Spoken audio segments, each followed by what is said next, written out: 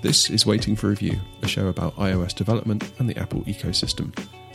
From the UK, I'm Dave Knott, and joining me from New Zealand is Dave Wood. So you've rearranged your desk. Have you been sort of getting geared up for potential new stuff? Yeah, so how it used to be when the iMac was here, I basically bought a length of worktop from IKEA, and that sort of runs the width of the room, so Heather's got a piece of it and I've got a piece of it, and we sort of share it, and there's a cupboard in the middle of us. And for some reason, I don't really know why I thought it now, it's clearly a mistake in hindsight, but you've got to try these things. I thought, wouldn't it be good if the iMac was a little bit higher? I think I kind of got suckered in by, I saw a lot of YouTubers with that high-rise thing. Yeah. Almost like a little metal thing that you put your iMac sort of in/on. And I kind of thought, well, it might be nice to get a bit of desk space back. So we had a spare sort of half a length of this worktop. So I cut it back so that it could sort of sit towards the back of the desk against the wall. Yep. So you made like a sort of shelf. A little bit of a shelf thing, yeah, on like some little mini legs that stand, I don't know, yay high above the desk. And I never liked it. As soon as I did it, I was like, oh, this is not right. But I spent so long like routing all of my cables and making sure everything was, everything was set up perfectly. I was like, I just don't want to take it apart again. Yeah. So I just kind of lived with it. And I kind of knew that I was going to sell the iMac anyway. So I just kind of sucked it up really and lived with it. And obviously now the iMac's been gone for ages, that kind of shelf thing has still been there. And it means that whenever I come up to the desk with my laptop, the laptop's kind of forced towards the front of the desk where I'm sitting. Yeah. So it makes it all a little bit awkward because you can't open the laptop fully with it there. So Saturday I had a bit of spare time and I kind of thought, enough's enough. I'm just going to rip it all to bits and start again. So, essentially my desk kind of looks like there's a computer missing unless I'm on it with my laptop.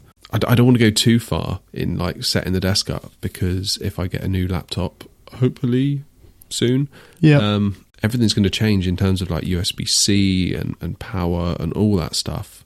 Yeah. So I don't want to like hardwire it for my current MacBook. So I'm only going to have to rip it all out again in like 3 weeks maybe. And you're going to be thinking in terms of like placing a USB-C hub probably somewhere, right? Yeah.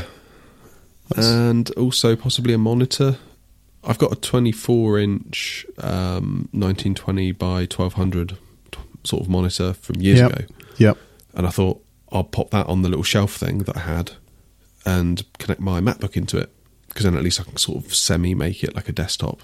What I failed to think about was the GPU issue I've got with my MacBook. I've kind of locked out the NVIDIA GPU, so it just runs on the Intel integrated one. Oh no, right, yeah. And that means it can't drive an external display. Oh. As far as I'm aware. Yeah, that's quite extreme. Or it can't drive an external display well, put it that way. Yeah. So much so that I think I got a picture at one point. This is like weeks ago. I tried this. I can't fully remember. But I just got this weird kind of grainy, wavy, purple/green speckledy pattern all over the screen. Yeah. So I kind of, I was like, okay, this isn't going to work out. So I just kind of put that idea back on the shelf, really. Do you know, I get that issue periodically with my Mac Mini. It does it when I boot up, and then once you're logged in, it's like the proper driver or handshake or whatever it needs to do with HDMI kind of kicks in, and then everything's fine.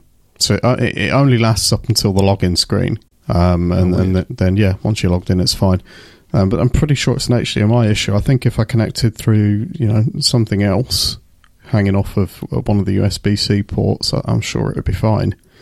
Because, HDMI seems to attract these kind of oddities. But it's going to be a driver issue. And I've only had it since updating to Catalina. Yeah. Of course. Yeah. So I'm hoping they fix it, because it's kind of a bit startling when you boot up and it's like, it doesn't happen every time, but every time it happens I'm like, okay, is this something more untoward or what? But like I say, once you're logged in, it's absolutely fine. It's a bit unnerving, isn't it, when it's in the context of it's like a desktop PC. Yep. And it's completely understandable that you'd plug it in via HDMI. Yep. You'd think that whole thing would just be end-to-end, just like seamless. Like, this cannot go wrong when it gets to a user, because so many people are going to plug in with HDMI, and we don't want people freaking out that their computer's broken.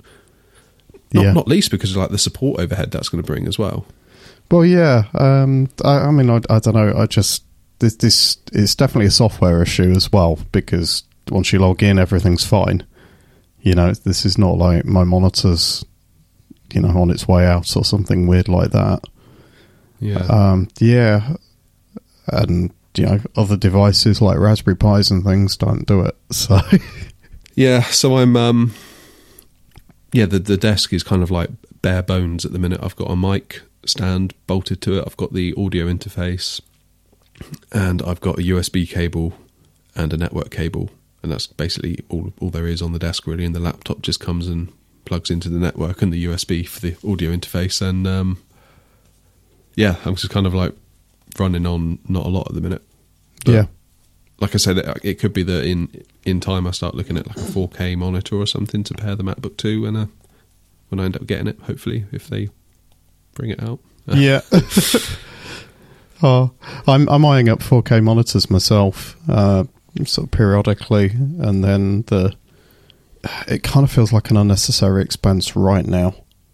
I've got to be honest. I mean, I'll appreciate the higher definition monitor for sure. I've got mine in an old 24-inch full HD. It's at 1920 by 1080, and it's doing the job. And then, you know, if I need to, I've got Sidecar with my iPad as well, which can be like really handy for sort of chucking Slack and other bits and bobs onto, and then having Xcode full screen on the monitor. I quite like that as a sort of, you know, kind of keep track of stuff while I'm coding sort of setup. But yeah, I'll appreciate a bit of extra real estate, and I'll definitely appreciate the higher definition, but actually this Mac Mini needs more RAM sooner than I need a new monitor. So I've got an order of priority to upgrade, so I'm going to buy. And all of which I can kind of do, you know, in the course of time over the next 6 months.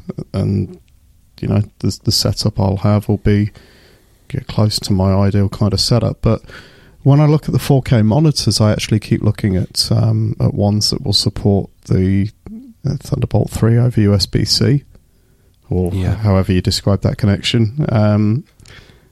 And then that's potentially having a monitor, isn't it? Yeah, and then the monitor itself then has, you know, all my older USB-A sized ports, and I can just leave, you know, things like the audio interface and bits and bobs like hard drives and stuff plugged into the monitor, and then it's just one cable between that and the Mac Mini. At that point, it feels like the whole USB dream / ecosystem starting to pay dividends. Yeah, because until that point, what is it except a hassle, really, for most people? It's an absolute gaggle of cables at the moment hanging out the back of my Mac Mini, you know, and part of that's me being tardy on kind of sorting out a decent hub and stuff like that. But, you know, again, a decent hub versus maybe just spending that bit extra on the monitor and getting something that sort of feels like a permanent setup. You know, that's kind of where my head's at. Especially in the context of a laptop. Yeah. I mean, that'd be awesome, wouldn't it? One cable, come up to your desk, bang, one cable, you've got power, you've got video, you've got data, you've got goodness knows what else. I mean, that's, you can almost kind of forgive Apple for the, you know, USB-C adoption, or the heavy-handed USB-C adoption, I should say, because lots of other manufacturers have USB-C. It's just that Apple only have USB-C, which I think is obviously where the problems come in. But yeah, I would worry that on paper it sounds great.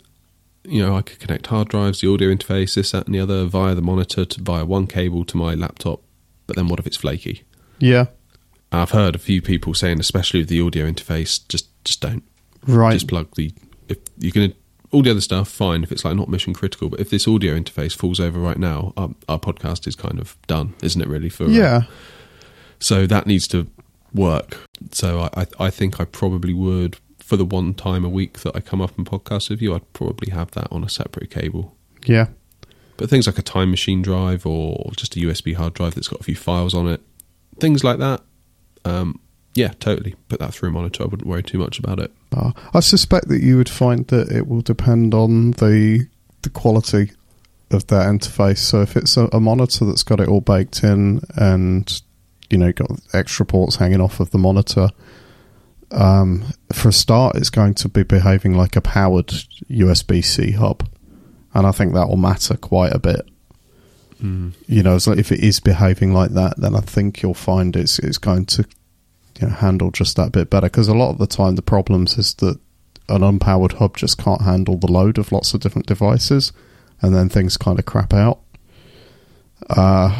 You know, and the recommendation then is to have a powered hub.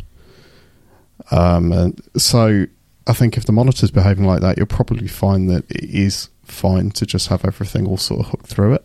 Where was it? I think it was ATP, and this is going back a good year, 18 months, possibly more. And I think Marco was going through like loads of different USB Thunderbolt 3 hubs that he was finding on Amazon, and they all kind of exhibited this similar level of flakiness. Not that they were flaky all the time, but just, you know, eventually they would trip up and you'd have to unplug it, plug it back in, or, you know, stuff like that. Yeah. And I think he concluded that there was kind of like one sort of chipset that all of them use. Yeah. There was going to be one from perhaps Intel at some point, and then hopefully when that one became, got into the market, then maybe that would be better. I'm not sure if I'm remembering this correctly, but I think that the kind of the conclusion at that time, whether it's changed or not by now, I don't know. But at that time, it's kind of like, doesn't really matter which one you buy, they're all going to kind of behave similarly, just because they all buy this chipset from manufacturer X. Yeah. And just sort of package it up and off it goes, kind of thing. And then it works enough for them to be able to sell it. I don't know what the state of play is now. I'm not even sure if what I've just said is correct, for one thing, but this is like my memory of about 2 years ago. But yeah, I'd be interested if anyone does know a bit more about it. That doesn't sound too far out of the question to me, I guess. I've kind of got flashbacks to the something video related again, which is there was a video capture card is the wrong word because it's an external device, but a video capture device that was USB 3 made by Blackmagic, and I remember one of the things within the sort of VJ video mixing community that was using this device to sort of bring HDMI devices into their rigs. You know, you plug that in and then you could have an external thing that was doing whatever with video brought right into the laptop, and then in as just like a sort of webcam source that you can mix with other things. And the problem with that device, again, came down to chipsets and compatibility. And there was this whole sort of like, somebody put together like a matrix, a spreadsheet that sort of said, you know, these laptops with these chipsets work absolutely fine with it. These other laptops with these chipsets, don't bother. You're never going to get it working. You're going to constantly come up against different issues with it. And one of the things that was interesting with it was that it worked fine on a MacBook Pro, provided you were running Windows with Boot Camp. On Mac OS itself, you would end up with a load more problems, and I think that came down to the quality of drivers from Blackmagic, actually. But yeah, so there's this whole sort of thing about that device and kind of the compatibility there. So yeah, that you know, what you're saying doesn't sound too out of the blue to me at all, actually, sort of thinking about it. Kind of hope it's not true, because that's kind of a shame, isn't it, if you're going to have that level of flakiness when, you know, USB-C and all of the ecosystem that surrounds it is kind of pitched as this like all-encompassing, really comprehensive solution to device connectivity. Yeah. And then for it to be let down in that way just leaves a bad taste, really, I think. Certainly means that we need to do a bit of research when sort of sorting out these setups, and certainly more research than, you know, you would want to do. I don't know. I get quite in depth with the research when I'm buying anything. I quite like it, actually. That's what I liked about starting this podcast. It was an excuse to research podcast gear. Fair enough. But yeah, I mean, for me, for my setup, I need to figure out what my budget USB-C enabled monitor is, and I haven't quite got there yet. Do you really need it with a Mac Mini? Yeah, there's an argument to say maybe not. I mean, it has all the ports on the back. Yeah. And not to say don't go 4K, but just not a USB-C monitor, perhaps. Yeah, potentially. I just need a better cable management setup at the moment. Having a lot of things sort of hanging in the back just kind of looks ugly because I've got it on its side and there's the visual of the machine itself. It's purely aesthetic, but as I look at it now, I can see all of the wires out the back of it, and it just kind of looks a bit precarious the way it's set up. So, yeah, I need to do something about that. Right, so I've been on holiday the last few days, so I've not really been doing any development at all lately.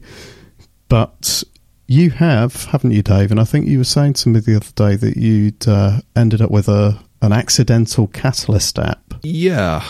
Okay, so possibly a bit of naivety / stupidity on my part, but I'm doing a little bit of sort of data modelling. As an aside from what I'm up to with Readlist and stuff, and I've been doing it on a Raspberry Pi, but the Raspberry Pi, bless it, is it's starting to feel the strain. So I kind of thought, I know what I'll do. I'll rewrite my script because it's not a massive script. So I'll rewrite it in Swift, and then I've got the advantage of Swift being a compiled language versus PHP being more of like an interpreted kind of thing. So I set to work. Xcode file, new project. And of course, up comes the dialogue thing, and I went to iOS tabbed app, and then it said, "What language do you want?" I went Swift. It said, "What do you want to use Swift UI or whatever?" I said, "Yes, I want to use Swift UI." Next, and then I thought, I probably want this on the Mac actually, don't I?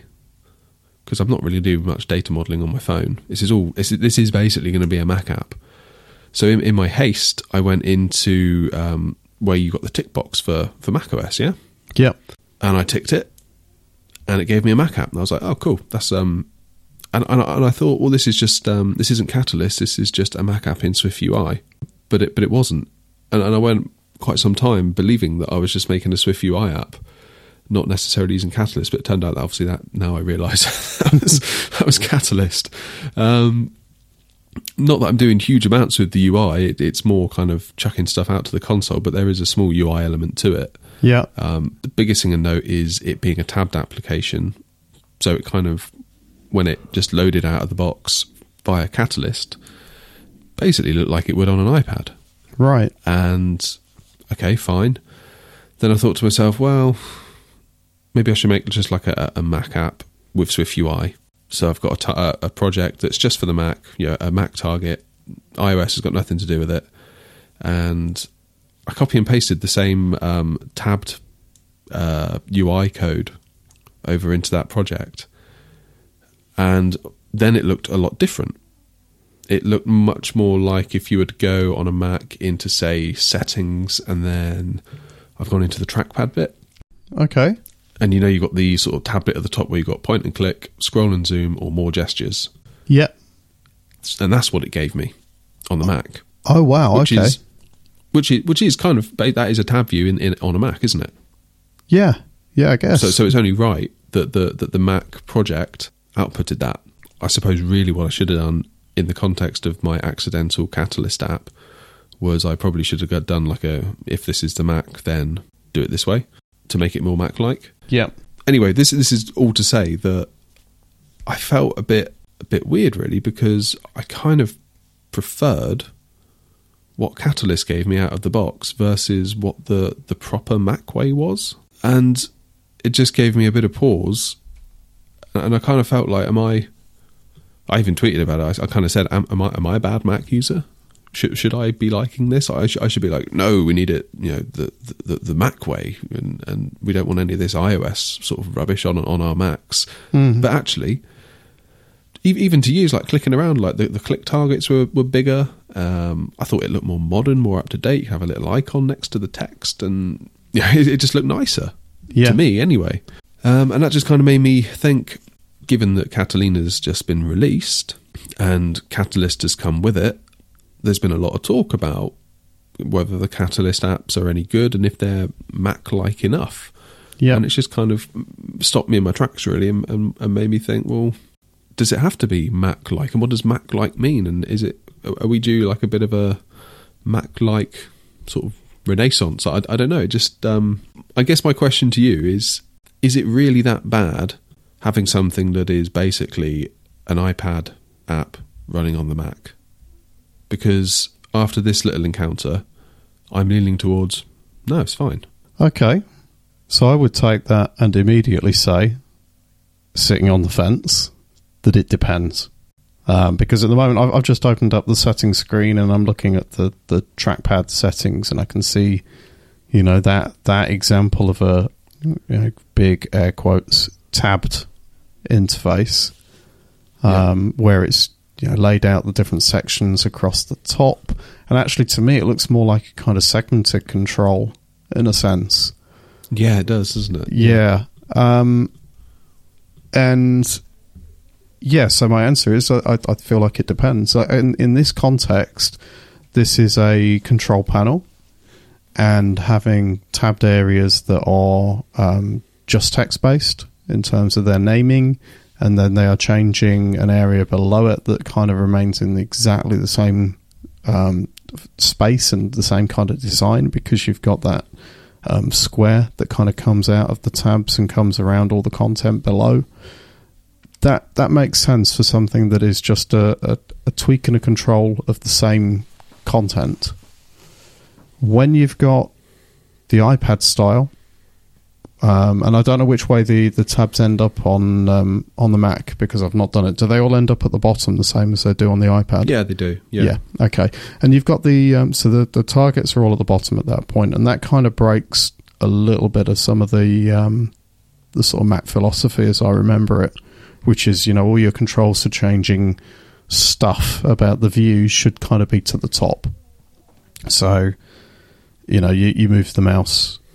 Then you move the pointer all the way up to the top, which is where the menu bar is, the file menu and all of those things. So you put those kind of controls up there.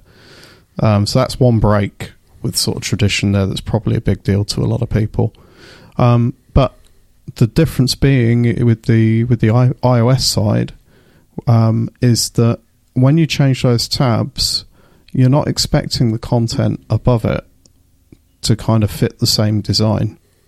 On iOS, those areas can be completely different. You're using it to change the locality of where you are within the app itself, and it's effectively a nice way of changing the window of the app, almost. You've got a main UI area, like a home area that is the main part of the app, and then you've got either a settings screen or a bit of additional information.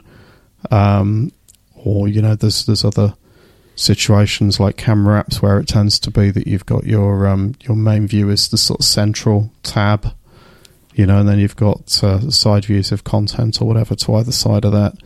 But you're expecting each tab, as it were, to be quite different from the other. Whereas with the Mac OS control panel sort of tab, you're filtering similar content. Yeah. So breaking that all down, that is why I say it depends. Yeah, I think that's fair. And I think in the context of this trackpad setting screen on the Mac, to me, I start thinking, well, that could lend itself more to like a master detail view. Yeah. You imagine if this was, think about the settings app on iOS. That's exactly how that works, isn't it? Yeah. So I guess you'd drill down, you'd go settings app, then you'd tap on trackpad on the left. That would then, slide over to reveal point and click, scroll and zoom, more gestures. And then you tap on one of those three, and then the right-hand side of the screen would then show the point and click options or the more gestures. Yeah, so you're drilling down in that way. Yeah.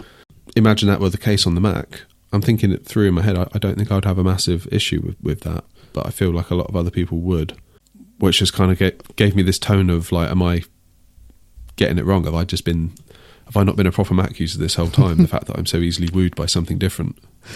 Well, I feel the same. And part of this, I think, we need to caution here is that we are iOS developers, first and foremost, above being any other sort of Apple OS developer.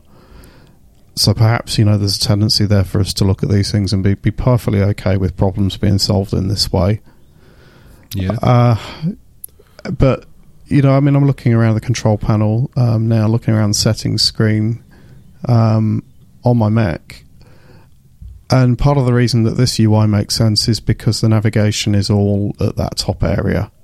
As you click down into each icon, your back button, if you like, is in the top of the window. The search is up there as well. And then, if you're going to control any other bit, it makes sense to be right next to where the mouse is, because you are probably there already as you're sort of finding where you need to be. If you were to use a master detail view in the way that you're saying, and every single control panel within the system preferences fit that format, it wouldn't matter. You'd be browsing from the left-hand side and moving through. So, that would be perfectly okay. You've got the argument that you're going to be moving around a lot more, I think, is perhaps one argument that could be levelled against it. But I think people would get used to it. And I could certainly see, as things sort of start to converge a little bit more, that might be one area that Apple do just sort of make, Catalyst-y iOS UI kitty, for want of better phrases, to consolidate how the setting screens work. Perhaps not a great need to do it immediately overnight. Yeah, and I will say that, like your answer of "it depends," I think almost that carries with me as well, because the way I look at my Mac is kind of like, I've got apps, and then I've got pro apps. So apps, what comes under apps for me? Well, I would say things like Skype, things like the new Twitter app, the Messages app, the Music app, the Notes app, those kind of things, yeah? And I've got absolutely no problem at all with those kind of apps being as kind of like iOS-y as they like. Yep, and I would definitely include Slack in amongst that. Please give me the iOS version of Slack on the Mac. and then like with the Pro apps, I'm thinking these are apps that when I expect them to launch, I don't want them to be iOS-y at all, because they are tools. They are, I want as much information to show on that screen as possible. I'm thinking like Xcode, I'm thinking Affinity Designer, I'm thinking BB Edit. Again, that kind of stuff. So I kind of feel like on one hand I'm saying I really love this kind of iOS-y UI kittiness that can give, I think, Mac apps a bit of a more modern, fresher look, because it was really startling to me because I had the two apps side by side. I had the Catalyst app, and just the way that I think the tab views a nicely designed piece of UI, frankly. I think it looks really nice. And then next to it I had, the Mac version, which is like what we're seeing here in this trackpad section of the settings, and it just looked like it was kind of comparing, sort of bad analogy perhaps, but it's like you're comparing Windows 10 to Windows 98. Yeah. Windows 98 being the Mac kind of version, if that makes sense.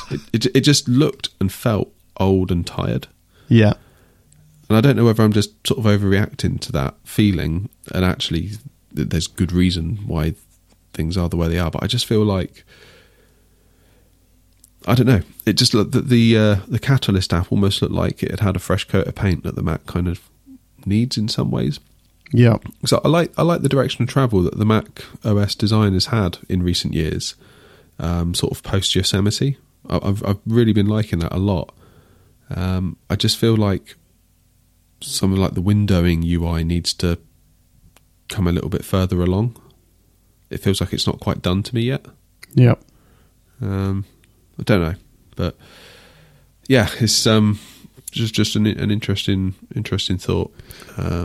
Well, I think what you've discovered there by going both routes is that it's worth kind of considering each one to some degree. Like, I mean, again, this is another fence-sitting sort of a response, I guess, but so be it. That's fine. I think this stuff is nuanced, and what I mean is that it's worth looking at either route depending on what you're building And maybe in these sort of early stages of Catalyst and things kind of being quite undefined in a lot of ways in terms of what's right and what's wrong and what really fits, maybe it's worth doing that when you've got a different application idea and kind of seeing what it looks like in one take of it, and then giving the other side a bit of a look as well. When you've got an app that's potentially going to that doesn't necessarily need to be the UIKit iOS kind of formatted view, and if it is just a utility app or something like that might actually feel better for having the sort of more AppKit based interpretation on the Mac, it might be worth doing the necessary to sort of just take a look and see what that UI looks like on the other side of the fence, rather than just assuming okay, I've got it as a iPad app on the Mac and that's good enough and it looks okay. Some apps or some parts of apps might look better under the other interpretation. So it could be worth at this stage as a developer, certainly as an indie, trying to sort of find what really sort of fits. For the sake of spinning up another project and inserting the code into the right wrapper, it could certainly be worth just taking a look and just sort of seeing how things feel. Yeah. And actually kind of sitting here listening to you talk, I don't think having the tab bar at the bottom is a good idea in terms of UI, in terms of how you would use it. I just think it looks really good. Yeah. I think it's kind of what I'm getting at here. I think it would work much better, like I said earlier, about the master detail kind of approach. Yeah. But in any case, I just feel like the kind of traditional Mac approach just kind of looks tired next to it, either as a tab view or as like a master detail. It just kind of looked fresh and new and exciting to me on the Mac. Yeah. Which doesn't make a huge amount of sense because we've seen this on iOS for years and we're used to it now. But I think just seeing it on the Mac, it just kind of kind of made me hopeful, I think, actually, among a lot of things. I know we're going to get a lot of pushback from certain people that don't want this, but I think for a lot of people this is going to make a lot of sense.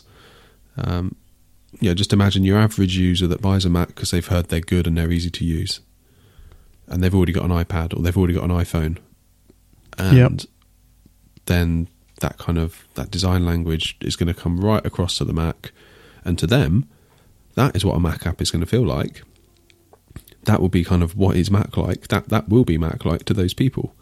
Yeah. So I think we need to be careful when we say this, X or Y isn't Mac like, because I think that can be very different to different people.